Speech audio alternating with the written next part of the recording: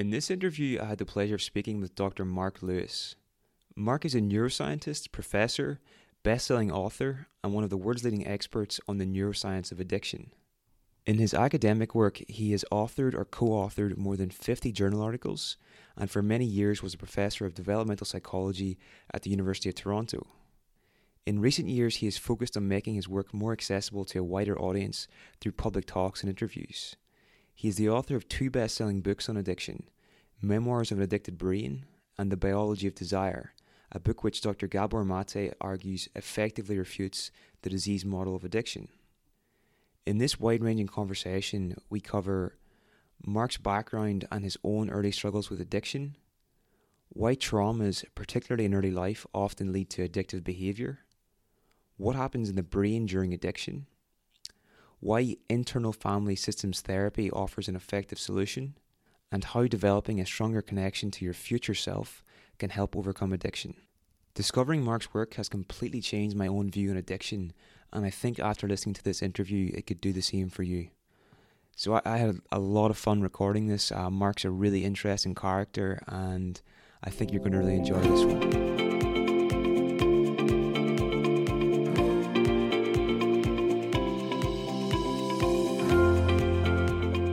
All right, Marc, welcome to the show. For anybody that isn't aware of your work and what you do, could you tell us a bit about your background, please? Yeah, sure. Well, thanks for inviting me, and it's a pleasure to talk to an audience across the sea, British audience in particular, which I haven't done for a while. And let's see, where do I start? Undergraduate in California, lived there, then moved to Toronto, got into psychology, took some undergrad courses, got into graduate psychology. I had a lot of problems with drugs at the time. I had a serious addiction, got into some crime, got kicked out of grad school, spent a few years getting my life together, got back into grad school, got a PhD, became a professor in psychology, and did cognitive child developmental psychology for about 10 or 15 years, then switched over to neuroscience and really specialized in neuroscience for the next 10 or 15 years. And that's pretty much it. Since then, I've been moving away from academia, writing books for the popular press. I've been interested and involved in addiction studies, so to speak, for the last, at least 10 years. And I've become much more interested in writing for regular people than writing journal articles for academics lately, more and more as time goes by. Very cool. So it seems like you've been on quite a journey, and I'm just curious to ask, why have you spent your life researching and understanding, the neuroscience of addiction? Why has that been such a strong interest for you? Well, it came back to me actually for quite a long time. I didn't think much about it, but most of my training was in developmental psychology, trying to understand how personality and emotional issues develop, how psychopathology develops, seeing everything kind of as a developmental sequence or progression. And it occurred to me then that addiction is also a developmental pathway. I mean, you don't just suddenly one day wake up and you're an addict, and you're not born an addict, so you must develop into an addict. One way or another. And so that was interesting intellectually. And I wanted to write a book about the brain that normal people could read and understand and enjoy, thinking about the brain as kind of almost a character in a novel.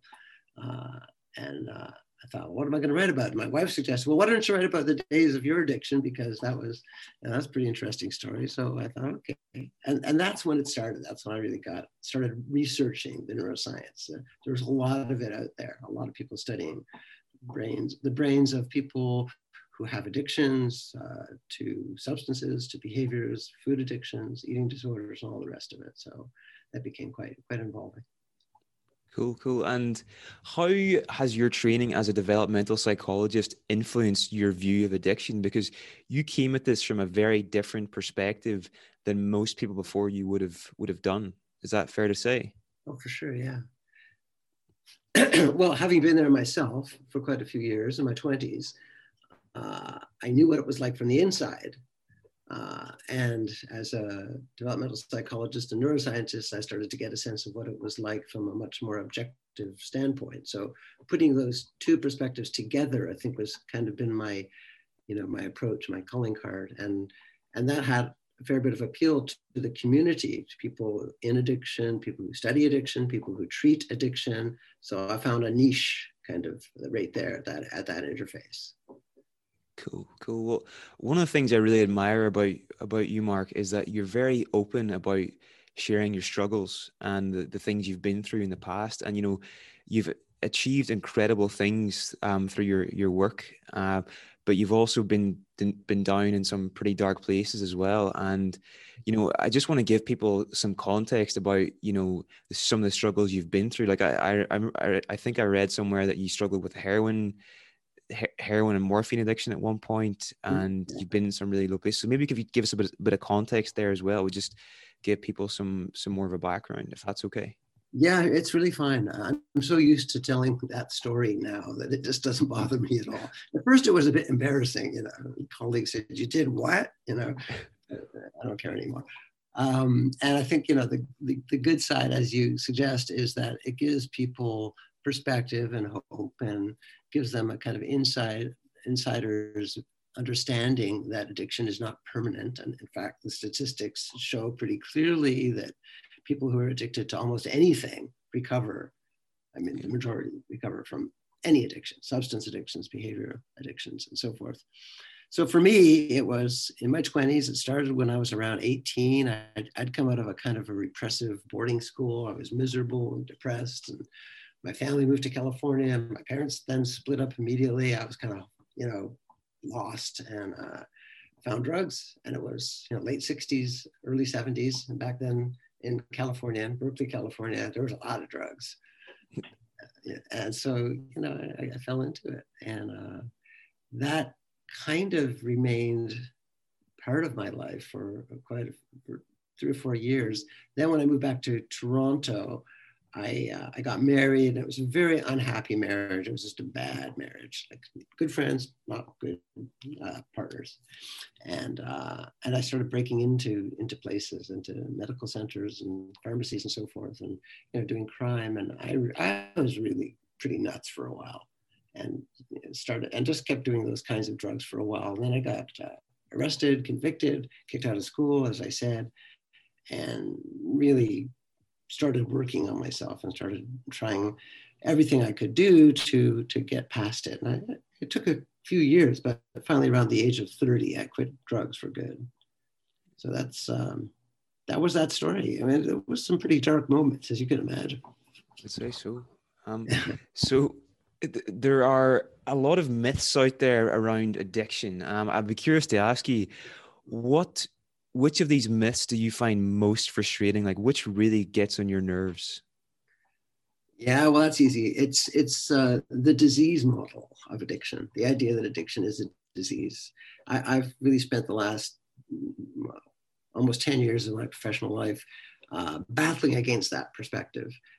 And I get where it comes from. And you could think of it as an improvement over the previous idea that addicts were just bad, nasty people, self-indulgent, weak-willed sinners or whatever. That was kind of the standing view for most of the 20th century. And then along comes the disease model and says, well, we've got some brain imaging studies that actually show that, addiction is a brain disease, so it's not really your fault and you shouldn't be blamed. And that had some appeal to a lot of people who are struggling with addiction.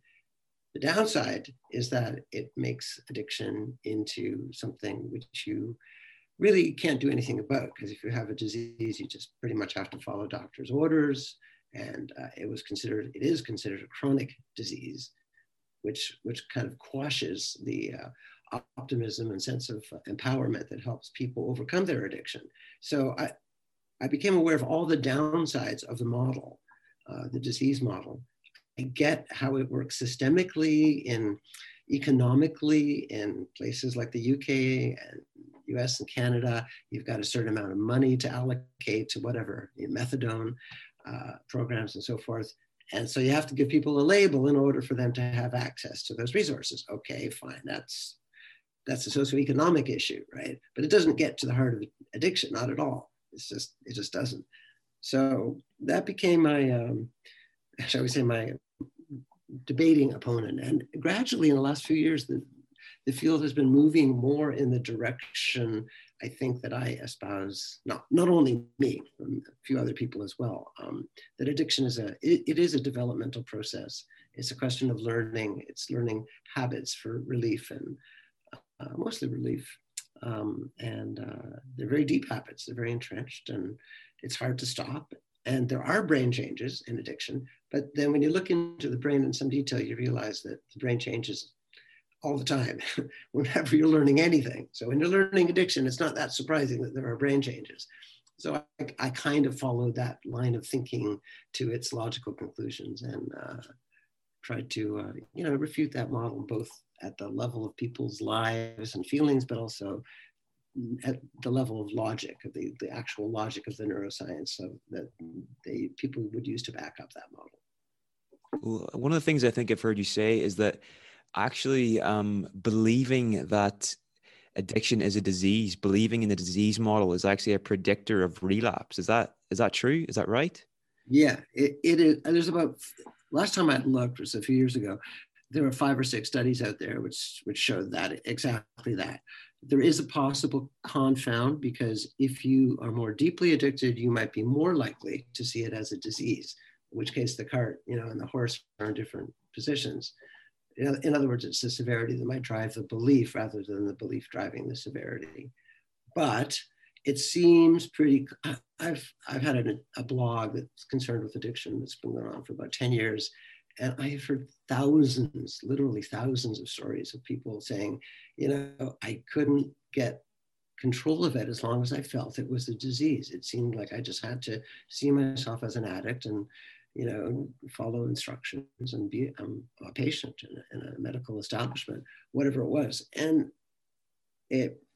the idea that the disease model quashed empowerment and optimism now seems really clear, based on the stats, based on personal stories, based on all kinds of stuff. For sure. And another thing, is there such thing as an addictive personality? Yeah, everybody asks that, and it's a popular myth. No, there isn't. You want the short answer or the long answer? The short answer is fine. I just wanted to, because I hear that quite a bit. I'll tell you one thing. I'll just make it quick. What we see is that people who have impulsive personality dispositions, which are partly genetic, are more likely to become addicted. People who have introverted personality styles, who tend to be shy and and so forth, also are more likely to become addicted. Those are at opposite ends of the personality spectrum, but they both have higher chances of becoming addicted. If you have a very ugly nose, you probably have a higher chance of becoming addicted. Or bad teeth. I mean, it's like anything that makes life more uncomfortable is going to increase your chances. So no, there's not one particular style or genetic disposition that leads to addiction. Cool. Okay, so now I'd like to get into some of the kind of root causes of addiction, and something that might be interesting to discuss would be trauma. What role do you think trauma plays in addiction? What's the link there? Yeah, so there's a lot of agreement on that. Even those who espouse the disease model recognize that the stats are really clear. One of the bigger and most influential studies is called the ACE study. ACE is Adverse Childhood Experiences. If you score high in adverse childhood experiences, which are things like abuse, neglect. Abuse could be physical, sexual, or emotional. A rough parental divorce, a parent in prison. There's a number of factors. They all predict to addiction. They all do. So and also we know that veterans that come back from various wars and so forth have a much higher chance of becoming addicted because of more recent trauma. And adolescence is often traumatic. So it's not just early trauma.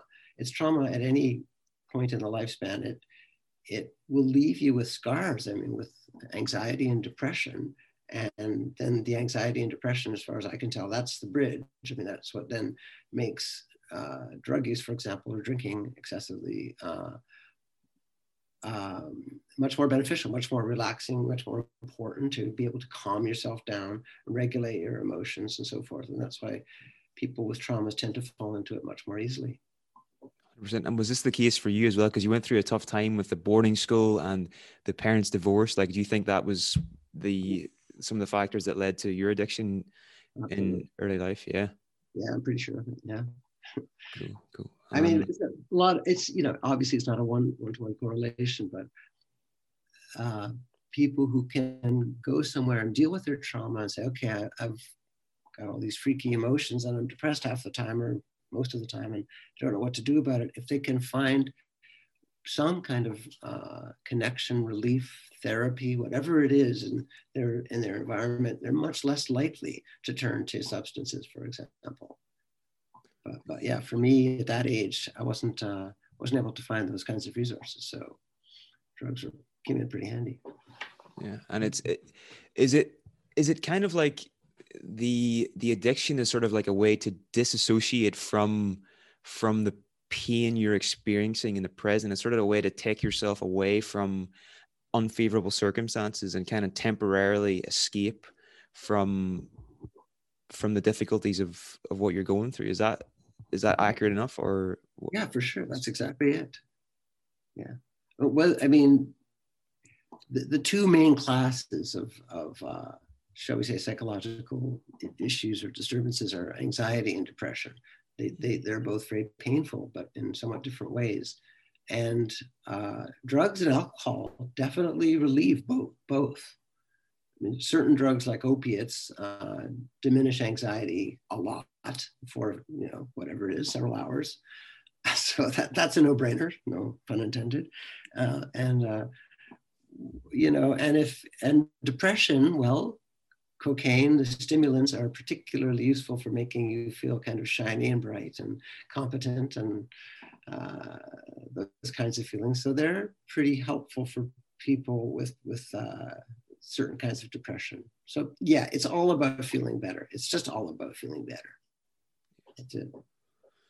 I'm really curious about the context, how context and certain environments might lead to addiction as well. And maybe here we could talk about things like Rat Park, and also I'd be curious to ask you about the work of Michael Chandler. He's done some work with I'm going to get the wording wrong here, but indigenous or native tribes in Canada. Is that right? Oh yeah, that's right. Yeah, sure. Rat Park is a study that came out, when was it? The early 80s, maybe. That was, what's his name? Bruce. His last name is escaping me. It'll come back. And it was a cool set of studies. He was at the University of British Columbia, and he found that when rats were raised separately, individually in steel cages, they were more likely to consume morphine when it was available than rats who were raised socially, like quite a few to a cage, especially, they had all kinds. Rat Park was basically a nice place for rats to live and grow up. There was wood shavings and toys and stuff to do and other rats to play with. And they would reject the morphine. They just didn't want it. They would drink water instead of drinking the morphine solution. And the conclusion that these guys came to, Bruce Alexander is his name, was pretty straightforward, that if you feel socially fulfilled and are connecting to your environment in a way that's natural and normal for your species, then being on a drug doesn't add anything, and in fact probably subtracts. So obviously then that idea became was debated quite a bit, and but it also became a model for the phenomenon of veterans, mostly veterans that came back from Vietnam in the, I guess, 70s, and many of whom had many of whom were addicted to heroin in Vietnam. And when they got back to the States, a lot of them stopped. They just stopped. So the parallel is pretty obvious, right? And that's Rad Park in a nutshell. That's it. I think it works. I think it makes a lot of sense. You don't really want to be, you know, especially with opiates, you don't want to be like half there or half alert if you're actually having a reasonably good time with people, with those around you. So that's that. Chandler's work with Indigenous people in Canada it's really fascinating. It's quite complex in certain ways. The punchline is that you need a certain amount of cultural coherence. So it's not just the individual experience, it's the individual within the family, within the culture that matters and that determines the kind of environment, psychosocial environment you live in. So he studied tribes of Native people in Western Canada.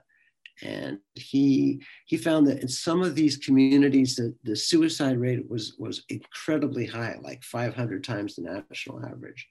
And in other communities, the suicide rate was 0. And he wanted to figure out why.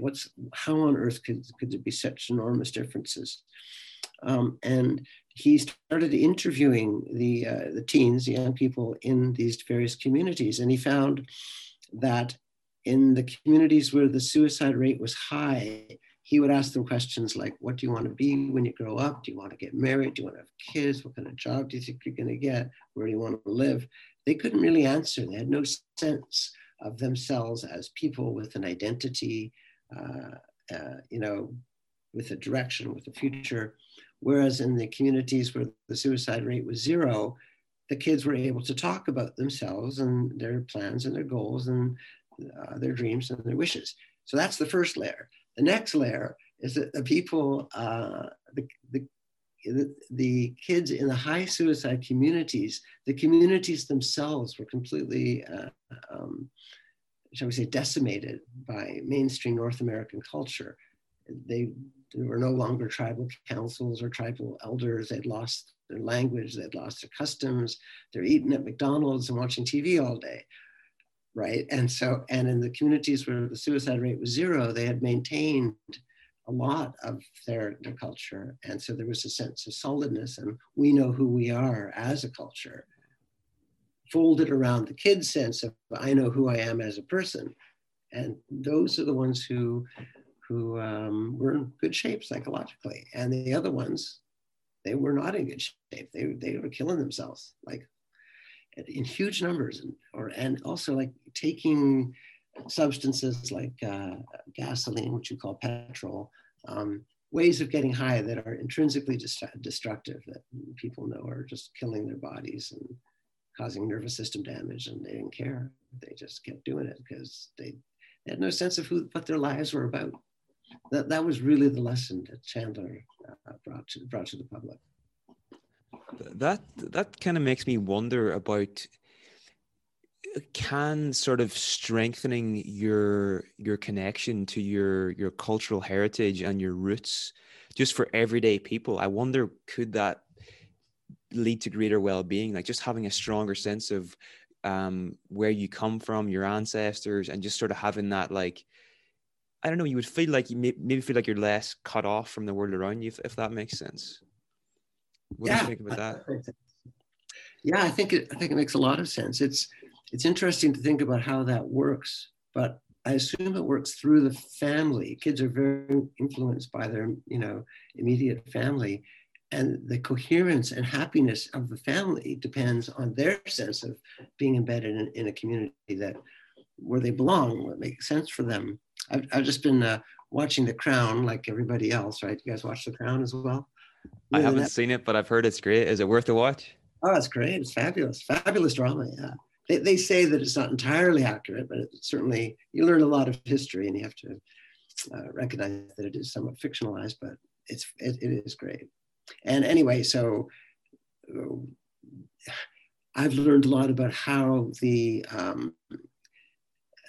the English mainstream kind of invaded the culture in Wales and in other places like Scotland and in Ireland, and obviously in Northern Ireland, and how difficult that was for those communities to kind of recover from that cultural domination, and probably led to all kinds of social ills, including addiction. I don't know about that for a fact, but that would strike me as the same kind of phenomenon that the Chandler would be talking about.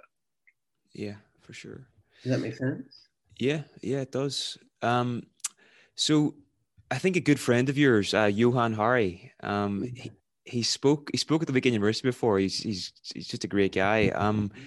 But he wrote this book called Lost Connections. He wrote Chasing the Scream as well, which focused on addiction. But he's also got this book called Lost Connections, and it's all about uncovering the unexpected causes of depression and anxiety. And one of these lost connections is a disconnection from, I think it's a disconnection from a hopeful future, a hopeful or a secure future.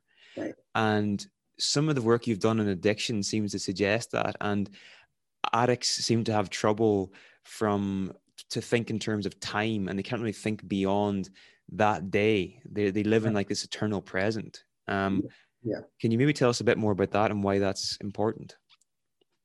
Yeah, sure. That's it's kind of insidious and a bit complicated, but when you're see now I want to start talking about IFS, internal family systems, which we might get to later. We'll get to that, yeah.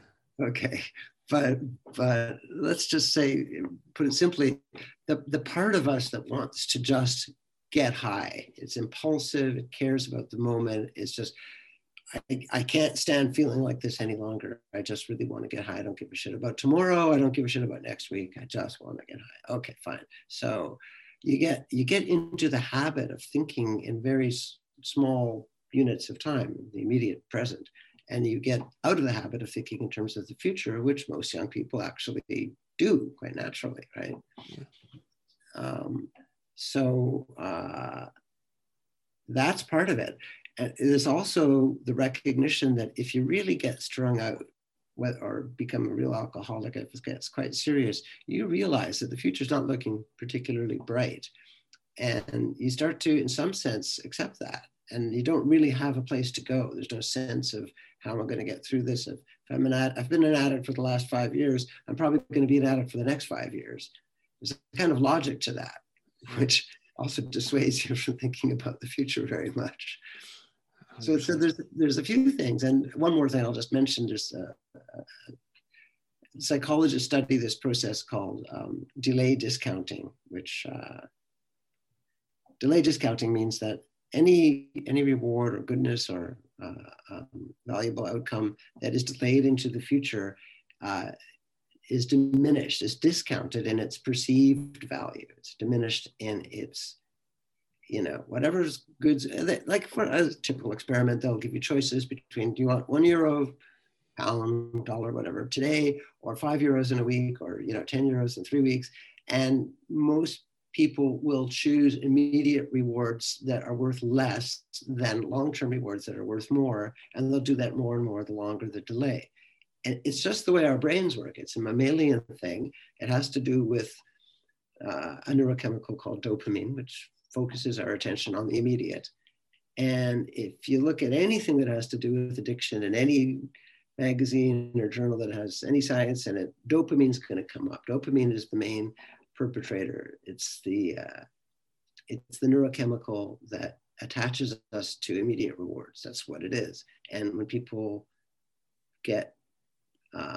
when their lives become dominated by wishing to take a substance or gamble or have sex or watch porn or whatever it is, that there's a flood of dopamine, shall we say, to brain centers, which then increase the present tense focus and make us more impulsive, make us more it's all about now. It's not about later. That is delay discounting in a nutshell. It's all about now. Immediate rewards are worth a lot. Long-term rewards, like having a decent job and getting an education and money in the bank, seem to be worth less. So it's just a kind of trick, it's a kind of unfortunate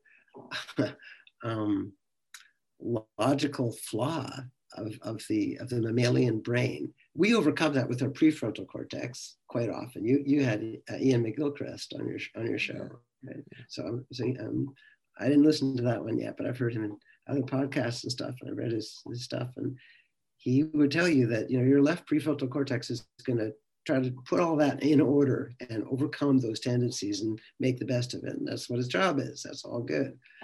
But in addiction, those prefrontal areas start to shut down for various reasons. And that's another reason why time itself changes its nature, changes, the way you think about time, I should say, changes. Very cool. I heard, I'm not sure if this is true or not, but I heard that you would, when your kids were young, you would say, right, we're at a restaurant here.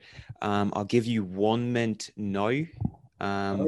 Or you can have 3 mints later. And up until the age of like 7, they didn't, they would always take the first mint, but then once they get a bit older and a bit wiser and the prefrontal cortex had developed a little bit more, they would take the 3 mints. Exactly. Yeah, that was I would mention that often in talk. Where did you hear it? It was one of your talks. I'm not sure which one. It brought it home to me that this is a real thing, you know. We know this about little kids, but just it's kind of fascinating when you play that game with your own kids and say, really, you really want 1 minute now instead of 3? I mean, half an hour? Like, are you crazy? I'd like to ask you now, Marc, about maybe some of the brain science here. You know, could we talk maybe about the ventral striatum? Is that the right? Yeah. Is that the right brainer? And what happens when people become addicted to that area, and it's how it might becomes disconnected from the prefrontal cortex? So the striatum, which is sometimes it's called the basal ganglia. These are overlapping areas, are more primitive parts of the brain that are involved in action and pushing us toward action. So they'll focus attention into a tight beam so that you know what you're going for. And they also, the ventral striatum in particular, motivates you. That feeling of desire or wanting seems to have an awful lot to do with the activation of that region in particular, that ancient. So, you know, when your dog is like wagging its tail like crazy to get to its food or whatever it is, that's the area that's presumably lighting up.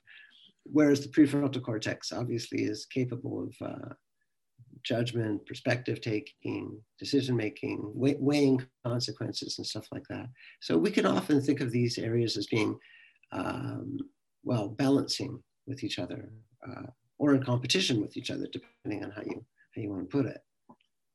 Well, in addiction, so people who follow the brain disease model say, well, look at all this action in the striatum and the ventral striatum. It's like it's being overwhelmed. There's all this activation and just changes in the dopamine receptors there, and et cetera, et cetera. So, you know, this kind of proves that it's brain disease. And in fact, there's less activation in the prefrontal cortex. So doesn't that sound like a brain disease? Well, no, because you see the same thing when people are pursuing all kinds of goals in business, in politics, religious experiences, marriage, love, sex. All of these things tend to turn off the prefrontal cortex and turn on the striatum. And if that happens enough, then yeah, you get some cellular changes because that's how the brain operates. Yeah. Something that's interesting as well is that is it true that you see the same changes in the brain in a behavioral addiction that you would see in a substance addiction, like the same things happening? Is that right? It is right. Yeah. So that's a big deal. And that's one of the nails in the coffin of the disease model. They used to say, and they said, for example, NIDA, the National Institute on Drug Abuse, which is a huge part of the NIH, the National Institutes of Health in the US, which actually, anyway, the National Institutes on Drug Abuse has been funding 80 to 90% of research on drug addiction all over the world. Incredibly influential. And they, up until really 5 or 6 years ago, they would say, well, yes, the drugs are actually destroying the brain. The drugs are toxifying the brain. And once it became clear that you would see similar changes in behavioral addictions like gambling, and even in eating disorders like binge eating disorder, you'd see very similar brain changes. They had to kind of drop that line of reasoning. It just didn't make sense anymore. It's not drugs. Drugs are not destroying the brain. There's something about addiction per se. And maybe it's not even about addiction. Maybe it's just about desire or going after the same goals repetitively. And obviously, you can think about that in business as well, and politics as well as addiction or shopping or whatever it is. The idea that drugs are the problem became less and less defensible. Okay. Well, I think this would be maybe a good point now to move to the next stage of the conversation, Marc. You have spent the vast majority of your working life focusing on how we can better understand addiction and doing this through neuroscience and developmental psychology. But it seems now, like reading your blog, that a big focus for you now, a big thing that you want to do is you want to actually help people, break free from addiction, and you want to help people treat addiction. And it seems that a method, you've tried different things. I think you trained as you trained in acceptance and commitment therapy, you've done some mindfulness, but your big focus now is internal family systems, which is developed by Dr. Richard Schwartz. Right. So I'd be curious to ask, why is this such a powerful therapy for working with addiction, and what initially pulled you into it? Yeah, sure, I will. Yeah. By the way, as you can probably see, the sun is in my eyes. There is some sun here in Toronto, not much, but there's a little bit, and it seems to be coming right at me through the window. But that's okay. It's actually nice. So so you had Richard Schwartz on a few podcasts ago, and I've listened to his talks. I've read his books, and I've trained a fair bit in that. Well, at least somewhat in IFS. I've used it with clients. I've been doing psychotherapy online with people in addiction for about 5 years now, mostly on Zoom. And nowadays, of course, that's almost the only way that people do psychotherapy anywhere. So it all works out. And I just love the model. I think it works so well for people with addiction. And the reason is because the first step is, okay, it's not all just you. You have parts. And that means that whatever you might consider to be nasty behaviors that are stupid and ugly and repulsive and all that stuff, it's not all of you that's doing that. It's a part of you. Well, that already helps. Like, oh, really? That's a part? Well, yeah, you're right. Most of me doesn't want to do that at all. So that's a step forward. And in IFS, they have several categories of parts that apply to most people. One of those categories they call it the firefighter, which, I don't know, did he talk about that with you? I think he covered it. Yeah, it was an introductory talk, but yeah, he would have brought it in. He probably did, yeah. Well, okay. There are parts that a lot of the parts are what they call protectors. And all that means is that let's say they arose within your personality at different stages of your life when things were rough, and they try to help you in different ways. Some of those parts they call managers because they're very kind of business-like, future-oriented. You better not do this, you better not do that, you better, follow the rules, you better watch what you say and watch what you do, very much like a manager. Okay, that's one kind of self, shall we say, protection. And you can find those parts and you can talk to them, and they certainly talk to you. And then the other class of protectors they call firefighters, which is a funny kind of a term, but they call it that because these parts are extremely impulsive. And it's like they want to put out the fire and they don't care about making a mess. So that's where the name came from.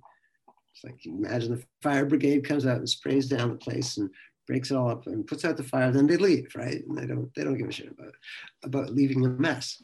Well, in addiction, it's pretty obvious that the impulsive part has that kind of psychology, so to speak. It cares. The fire that it's putting out is negative emotion. It's normally anxiety. That's the fire. That's what you want to put out by with drugs or drink or whatever it is. And this impulsive part says, yeah, let's do it. Let's get high. Come on, let's say time. We know this is going to work. Let's just do it. Get rid of the anxiety right now. Come on. And you do it. And it's like, oh shit, now what? You know, that's the next morning and you're 3 hours late for work or whatever it is. And it's like, oh, you kind of fucked me up here.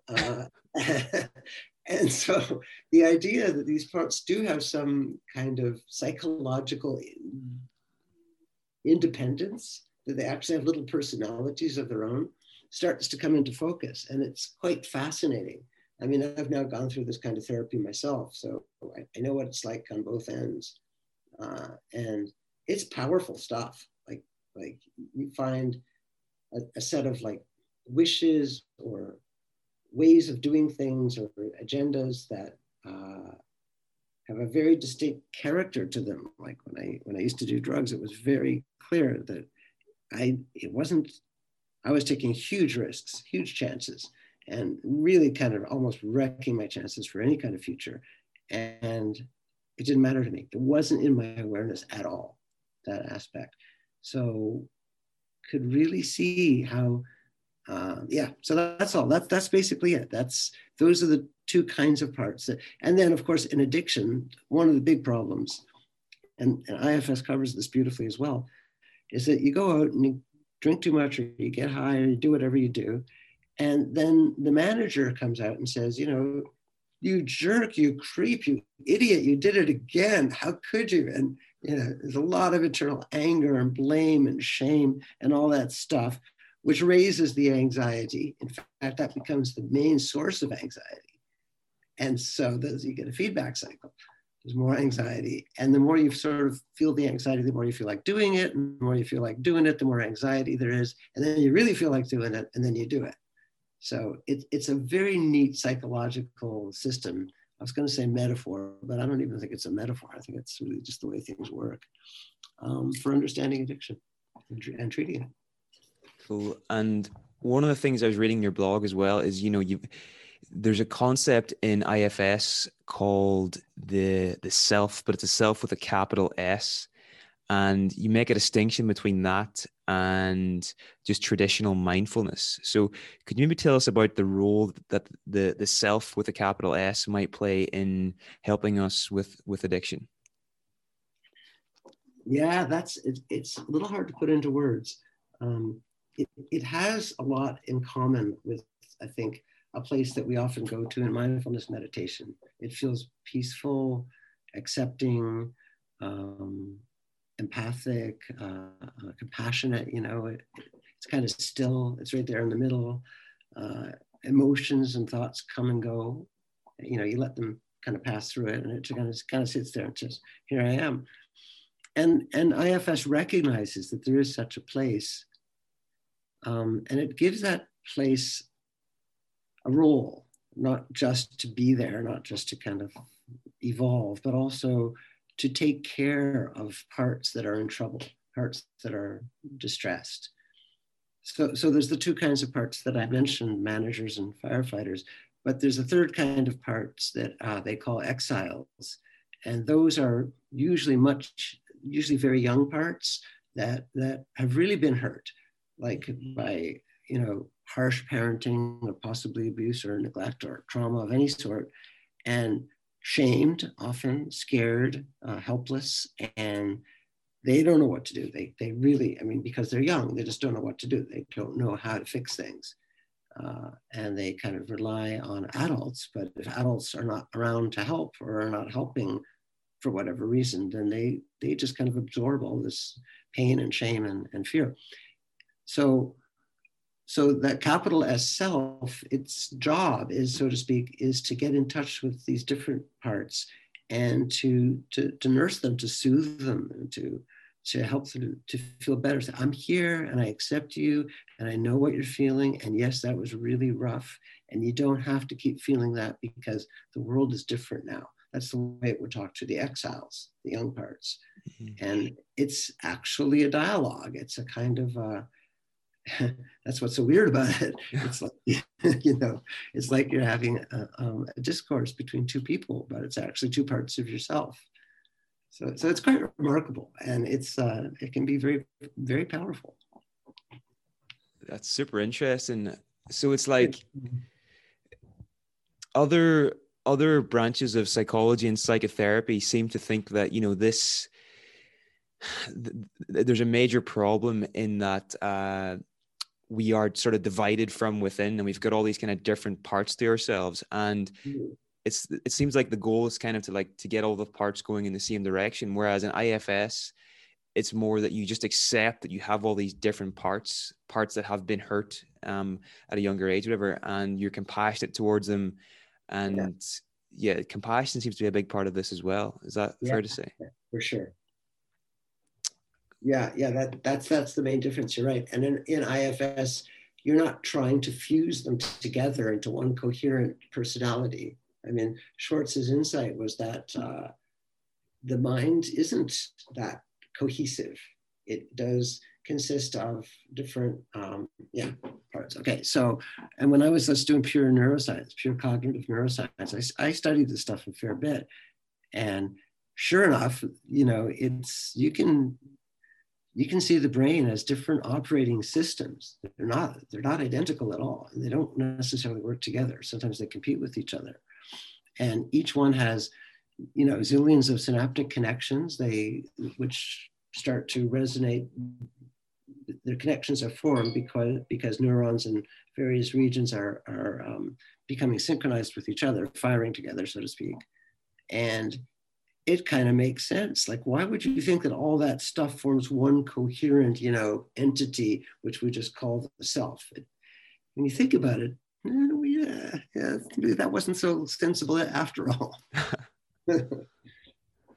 I think another thing you said is that it has like this is the sort of design, not design, but evolution. But this comes from evolution, that we have these different parts of our psyche, and a mix. They had some kind of adaptive benefit. Is that right, or am I getting that wrong? No, yeah, for sure. Well, I mean, Ian McGilchrist, who you had on the show, was he's famous for helping us understand the roles of the left versus the right cortex. That's just one division.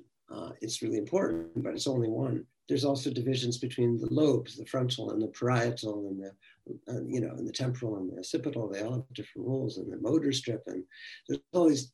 And then that's all just cortex. There's all the parts underneath the cortex, the striatum and the amygdala and the thalamus and all these other parts. So, and the brain is so incredibly complex. Like it's not, those different regions are not in themselves necessarily, they don't function independently on their own. They connect up in various combinations. So how did all that evolve? Well, how evolution works. Whatever works evolves, right? It's not necessarily neat. It can be quite messy, but if it works, it works. And then you have babies, and then there you go. 100%.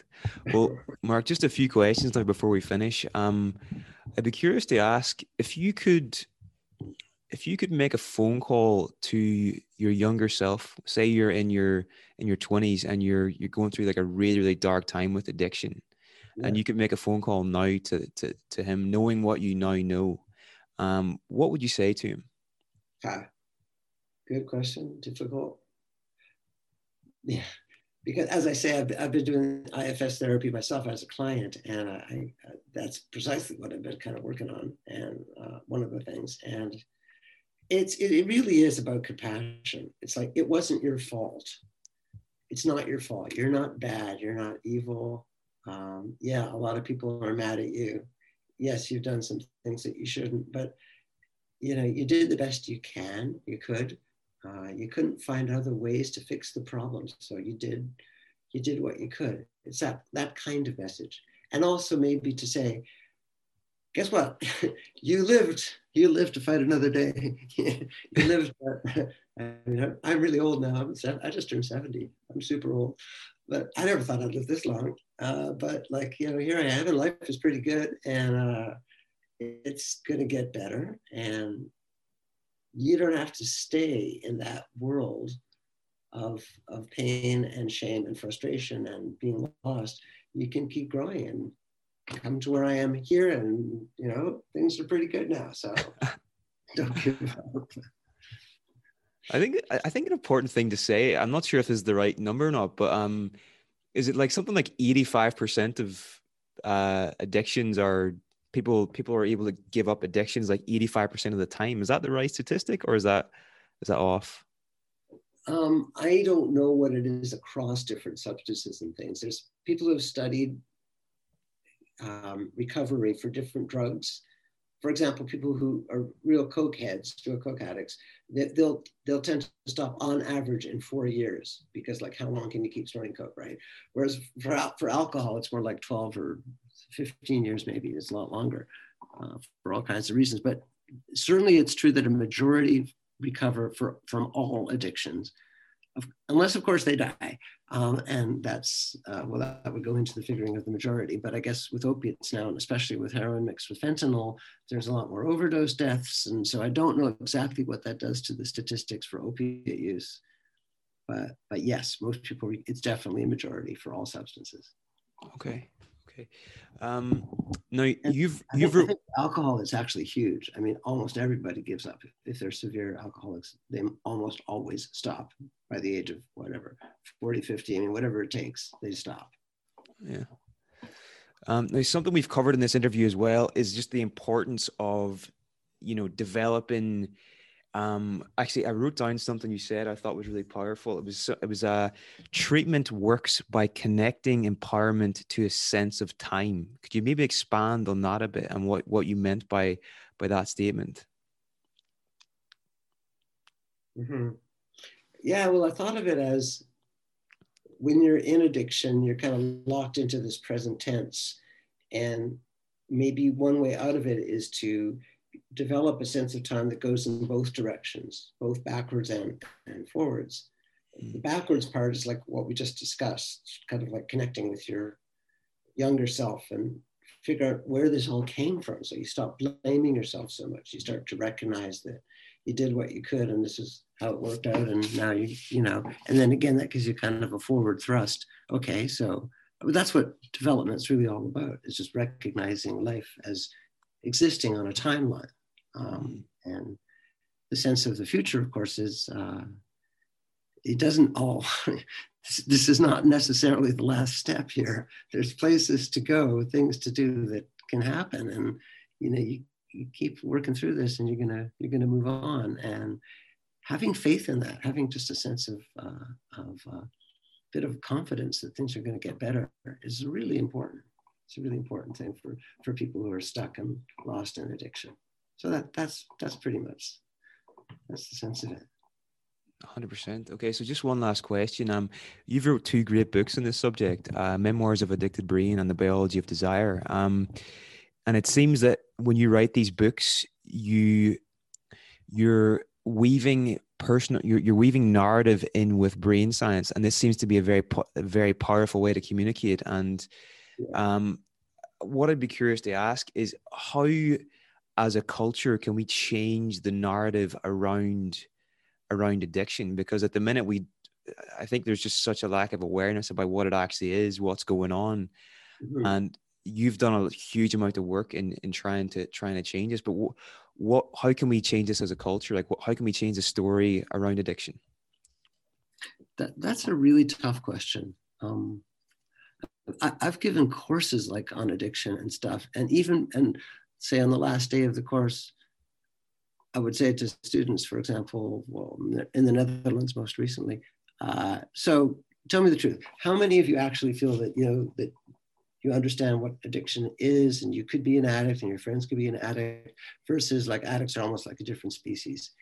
And most people's, these are, kids, I mean, I call them kids, are 20, 21, 22. They still have this really strong sense that those people are different from us. They're not like us. They're really screwed up. And, it's kind of frustrating. How did it get like that? Well, partly because it's self-perpetuating. The more we as a society reject and isolate them, the more desperate and helpless they become, the more they don't really try to connect with the rest of society, because there's no doors open, right? They're considered to be the separate species kind of. And so, yeah, and that's when the idea that addiction is a disease, something, pathological that happens to the person, that's when that idea really starts to feel correct.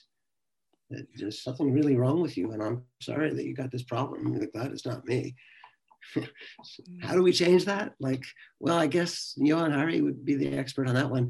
The change comes from, first of all, just accepting and just trying to recognize the humanity in people who, even when they're quite, in bad shape and addiction, and allowing them to connect with other people. That happens in 12-step groups. I mean, that's one of the good things about 12 steps. There's some things that might not be as good, but that's a good thing. Fellowship, connection, and just, I guess, just at the societal level, the sense of being forgiven. This is not evil. This is like desperate. When you put it like that, it changes, right? It changes the perception. 100%. Well, Marc, it's been an absolute pleasure to speak with you today and like just learn even a little bit about your work. It's incredible what you've done over the past few decades. So, where can people, after this conversation, where would you recommend people to go online? I would say definitely buy the books, The Biology of Desire and Memoirs of Addicted Brain. Where can they buy them, and where's your website as well?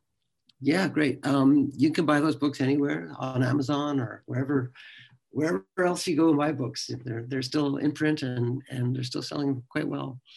And my website is, it's called Understanding Addiction. So if you Google Understanding Addiction, Marc Lewis, you will find it. Cool. And if you're interested in learning more about the connection between IFS and addiction, Marc's just read a whole series of blog posts on the subject as well, which I highly recommend checking out. So yeah, that's all we've got time. Thank you. Yeah, and the blog is right there on the website, so it's easy to just click on the blog. And I've covered an awful lot of aspects of addiction over the years, so that's been my most recent. But yeah, well, thanks, Neil. Thank you for the opportunity to speak with you and your audience. It's been great.